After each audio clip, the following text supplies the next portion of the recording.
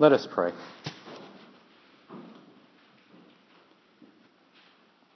Lord, as we enter into this time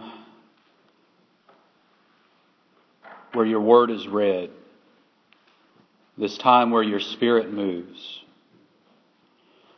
Lord, we pray that you soften our hearts, that you clear away any distractions that may hang like cobwebs from the corners of our minds. Allow the light of your word to shine through the windows of our souls, Lord. Fill us with your love. Fill us with your wisdom. And let this word that as it is read, let these words come off the page for us. Let them speak to us deeply, just as vibrantly as they were when your Son uttered them centuries ago. Bless this time that we have now in the presence of your Spirit. Bless this time that we have in the presence of each other. In Christ's name we pray. Amen. Please stand if you are able for the reading of the Word.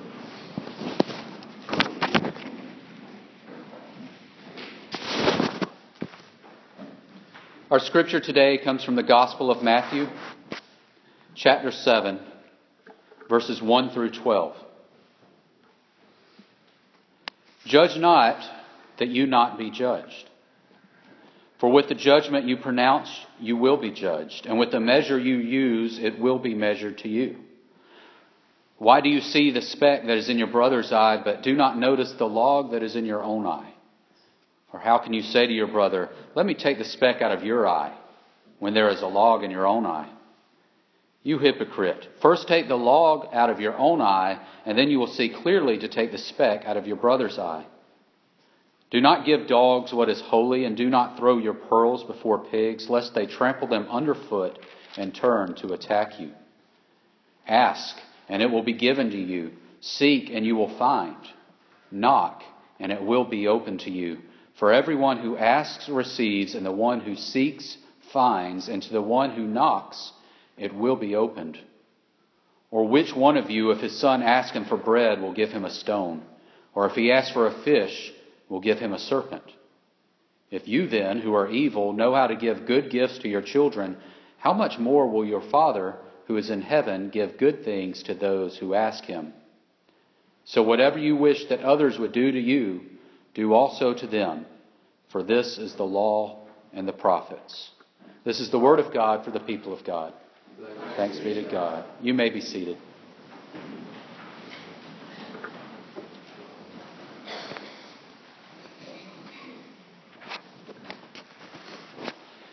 This is the third week in Lent, which means this is also the third week in a series we're doing right now on the means of grace, which is a term that John Wesley used, the founder of the Methodist movement. He believed that people were physical beings, we're fleshly creatures, but that our relationship with God is spiritual and it is unseen, and that relationship is cultivated and is strengthened through and by God's grace, which is also unseen.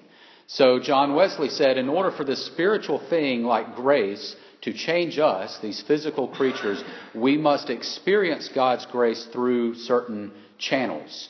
And these channels are things that we participate in, physical activities that we participate in which God's grace is made available to us. And he called these the means of grace. Now, the one we're going to talk about today is prayer. And for John Wesley, this was sort of the beginning of it all. In fact, John Wesley preached a sermon on the means of grace, and the very first one he mentioned was prayer, because he said you can't get grace without asking for it, without waiting for it, without confessing your need for it, and all of that is done through prayer. So that was sort of the fundamental means of grace for Wesley. And when he talked about it, he used this passage. In that sermon, he used the passage where Christ on the Sermon on the Mount said, seek and you will find. Knock and the door will be open to you. Ask and you shall receive. And all of these things, what is the good thing that he is talking about you will find? It is none other than God's grace. Now, prayer is unique in that it is simultaneously a cry for and a response to God's grace. In other words, you can't cry out to grace without prayer, but you can't even enter into prayer unless God's grace has first been working on you. Because when you come to that point where you say, okay, I'm going to pray, I'm going to cry out to God, God's grace has already been working on you.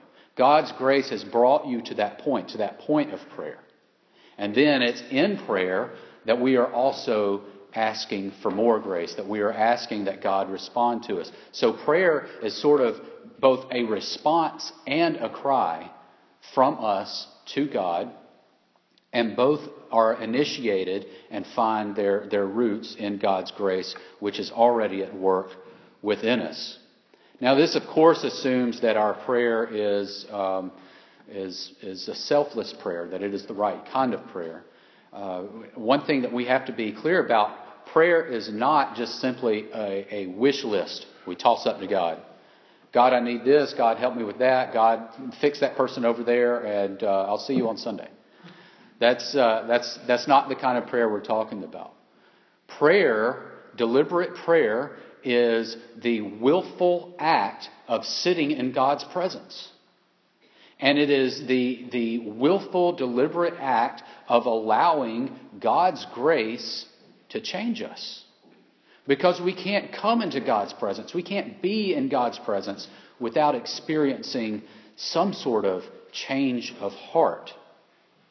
And when we come to prayer, as we pray, if you are sincere, one thing that you will notice is as you go through the prayer, you start to feel a change. You start to notice a change. Even from the time you began to the time you end, there is a movement of God's Spirit. And what that is grace. That is what John Wesley called a means of grace. God's grace is working on us and it's changing us. And we start off praying for one thing and we may end up praying for something else. Jesus taught his disciples to pray like this. And then he taught them the Lord's Prayer. And we pray it every week. And one of the lines in there is, "Thy will be done on earth as it is in heaven." Another prayer that Jesus didn't deliberately call his disciples aside and say, hey, pray like this, but it is a perfect example for us, is the prayer that he prayed in the Garden of Gethsemane right before he was crucified. If you remember that prayer, if you think about it, he knelt down and he said, "Let this cup pass from me." He didn't want to face what he was about to face. He didn't want to have to go through that. But throughout the prayer, as he sat there in the Father's presence, as he poured his heart out to God, as that grace showered him, he came to a place where he could say, "But not my will, your will be done." And that's what happens when we pray. When we come into God's presence, that grace changes us. We may enter it asking for our will to be done, but if we are truly resting in God's presence, things will change. Now, that's not to say that God's will for us is always completely opposed to what we want. Sometimes they're in line with each other. But a lot of times our desires and what we want will end up being what God wants. And God is not going to give us something that is bad for us, something that will destroy us. As the passage says, God longs to give us good things. One of those good things is the grace that we experience in our time of prayer. One of those good things is the change of heart we experience in God's presence. It says a father loves to give good things to his children. That's true. Claire has been gone on a clergy spouse retreat since Thursday. So don't tell her about this. I'm just kidding. She's going to find out when she gets back anyway. It'll probably be the first thing the kids tell her about. But on Thursday, when I picked the kids up, they showed me their report cards. And they both had excellent report cards. And I was so proud. I was so pleased with them. And Claire wasn't there to talk me out of this. So I decided, y'all are going to have donuts for supper tonight. And they did. They had donuts. They had a couple of them. That day or week? We had donuts for supper. We had donuts for supper. And I enjoyed doing that for them. Not because I wanted a donut. If I wanted a donut, I could have gotten it myself. But I enjoyed doing that for them because they had made me happy. They had worked hard. They had done something that Claire and I had been working with them on, and that we had encouraged them to do. And they came home with these good marks on their report card. And so I wanted to give them something good. And if I, who am imperfect and flawed and a sinner, have the love for my children to do that, how much more so does God want to give us good things? When we come to Him and say, God, we are deliberately sitting here in your presence. We want to experience you. We want to experience a change of heart. We want to surrender our will to your will. In that moment, God will give us good things. And when we talk about surrendering ourselves to His will, that's what Lent is all about. The season of Lent, we talk about giving up things, following Jesus, taking up our cross, and sometimes we put on this somber, this sad face, and we've got to fast for 46 days. But really, what it is it's a joyous thing because we are surrendering ourselves to God so that we can receive something so much better. And we do that, we encounter that during our times of prayer. Now, when we do pray, it is important that we are deliberate and intentional to set aside time and to make room for the Spirit. Like I said, we can't just toss up this list and say, okay, God, this is what I want. Thanks for listening. We have to be intentional. And if you come on Wednesday nights, you know that every time before we go to our prayer of intercession, I'll always say, let's have a moment of silent prayer before I pray for these. And the point is, it's twofold. First of all, it helps us center ourselves. It helps us clear away distractions and sort of focus our minds on what we are about to pray for. But also, and just as important, it is a message to God that we are willing to sit here and wait on you. We are willing to sit here in your presence and let your grace do something to us. We're not just going to demand something of you right off the bat and then say amen. We are sitting here with you. And when we sit in God's presence, wonderful things happen. The first thing is we may be moved to confession. Because if you sit in God's presence, you will become aware of how imperfect you are, or how imperfect I am. We will understand we are in the presence of a holy, perfect, blameless God. Who am I to sit in His presence? And so we can't help but be moved into a time of confession, a time of repentance. And that leads to forgiveness. And we experience grace in that moment. The grace of forgiveness and reconciliation. When we sit in God's presence, we will also be moved into a time of petition. And again, this is where we surrender our own desires and we begin to ask for what God desires.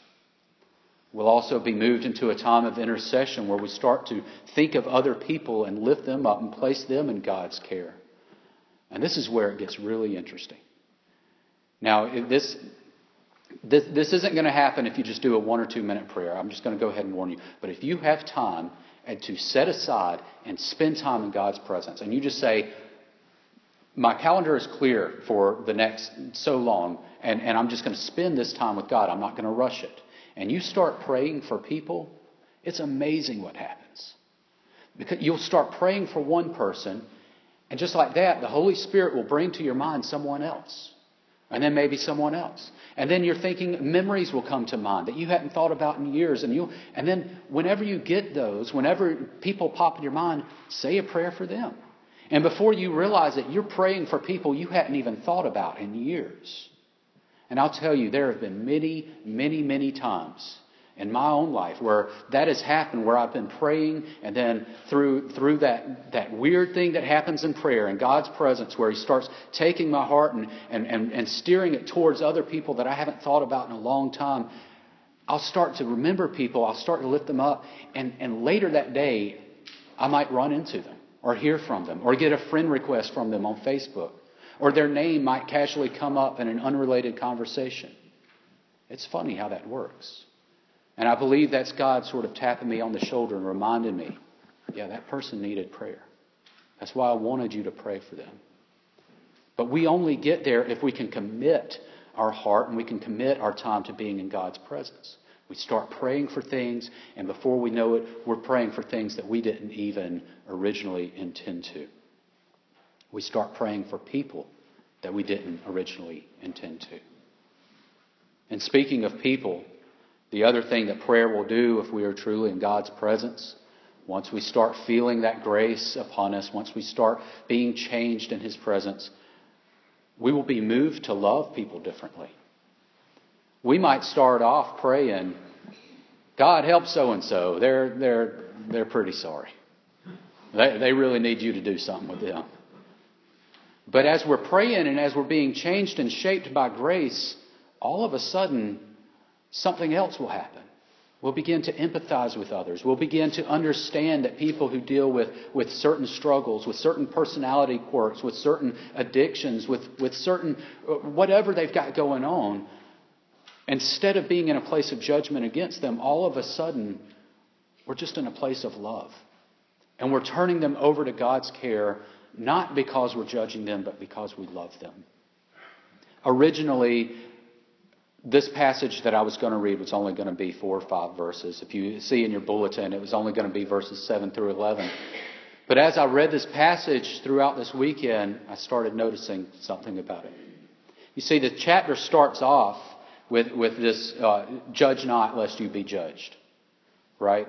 And then about verse 7, Jesus starts this thing about ask and you will receive, seek and you will find, knock and the door will be open. And He's talking about prayer. And then in verse 12, He goes back to the way you want to be treated, treat others the same way. For the longest time, I thought that these were just random things Jesus was tossing out. Be good to people, pray, don't judge people. You know, they seemed all disconnected. But as I read this again this weekend, I realized they're not disconnected at all. And prayer is right there sandwiched in the center. Jesus starts off saying, don't judge others when you're imperfect yourself. And then He starts talking about your prayer life, your personal prayer life. And then He comes back to relationship with others. Why do you think that is? It's because if we experience grace within prayer, if we sit there in God's presence, not only is our relationship with God going to be changed for the better, but that prayer is going to change relationships with other people. It's going to change how we view other people, how we love other people, how we pray for other people, and ultimately how we treat other people. John Wesley talked a lot about these means of grace, but he divided them into 2 categories. He said there's instituted means of grace, which is what we've been talking about, baptism, communion, fasting, prayer, reading the scriptures. But then he also said there were these other things called prudential means of grace. All of these things happen in relationship. All of these things happen in community. It's where we experience God's grace by being together. He called it Christian conferencing. He said we experience God's grace by community with fellow believers. And then he said we also experience God's grace through works of mercy, through acts of charity. All of those things relate to how we relate to other people. But it begins with prayer. Prayer is at the heart of it. If we are sincere in being in God's presence and allowing His grace to shape us, we will go into those relationships changed and with a refreshed perspective. And that is what God desires. That is one of the many good things that God longs to give us through prayer. Remember, true prayer is not just submitting a wish list to God. It is the intent to deliberately and intentionally spend time in God's presence. And when we are deliberately in His presence, we receive grace. Grace that forgives us and heals us, but grace that also changes us. And we no longer stand in darkness, but we are placed in the light. We no longer judge others, but we begin to empathize with others and love them where they are. We no longer demand our own will, We crave to do God's will. Jesus taught us to pray, "Thy will be done on earth as it is in heaven." All that stands in the way of grace running rampant and wild and free in your life and in the lives of all those around you, all that stands in the way of God's kingdom being realized in your own little corner of the earth, all that stands in the way of meaningful and grace-filled relationships, not only with God, but with each other as well, all that stands in the way of all of those things is our inability and refusal to pray earnestly and selflessly. But if we do pray, if we are committed to that heart-changing time with God, that time in His presence, all of these things will be added unto us by a loving Father who longs to give us good things. Let us pray.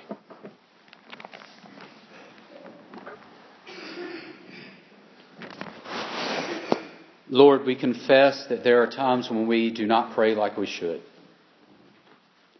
We do not spend time in your presence. We do not submit our wills wholly and completely to you so that your grace can come in and change us. But Lord, as we confess that, we ask now not only for you to forgive us, but to change our hearts, change our habits, make us want to come before you. Create in us a desire to spend time in your presence so that our hearts can be filled with grace.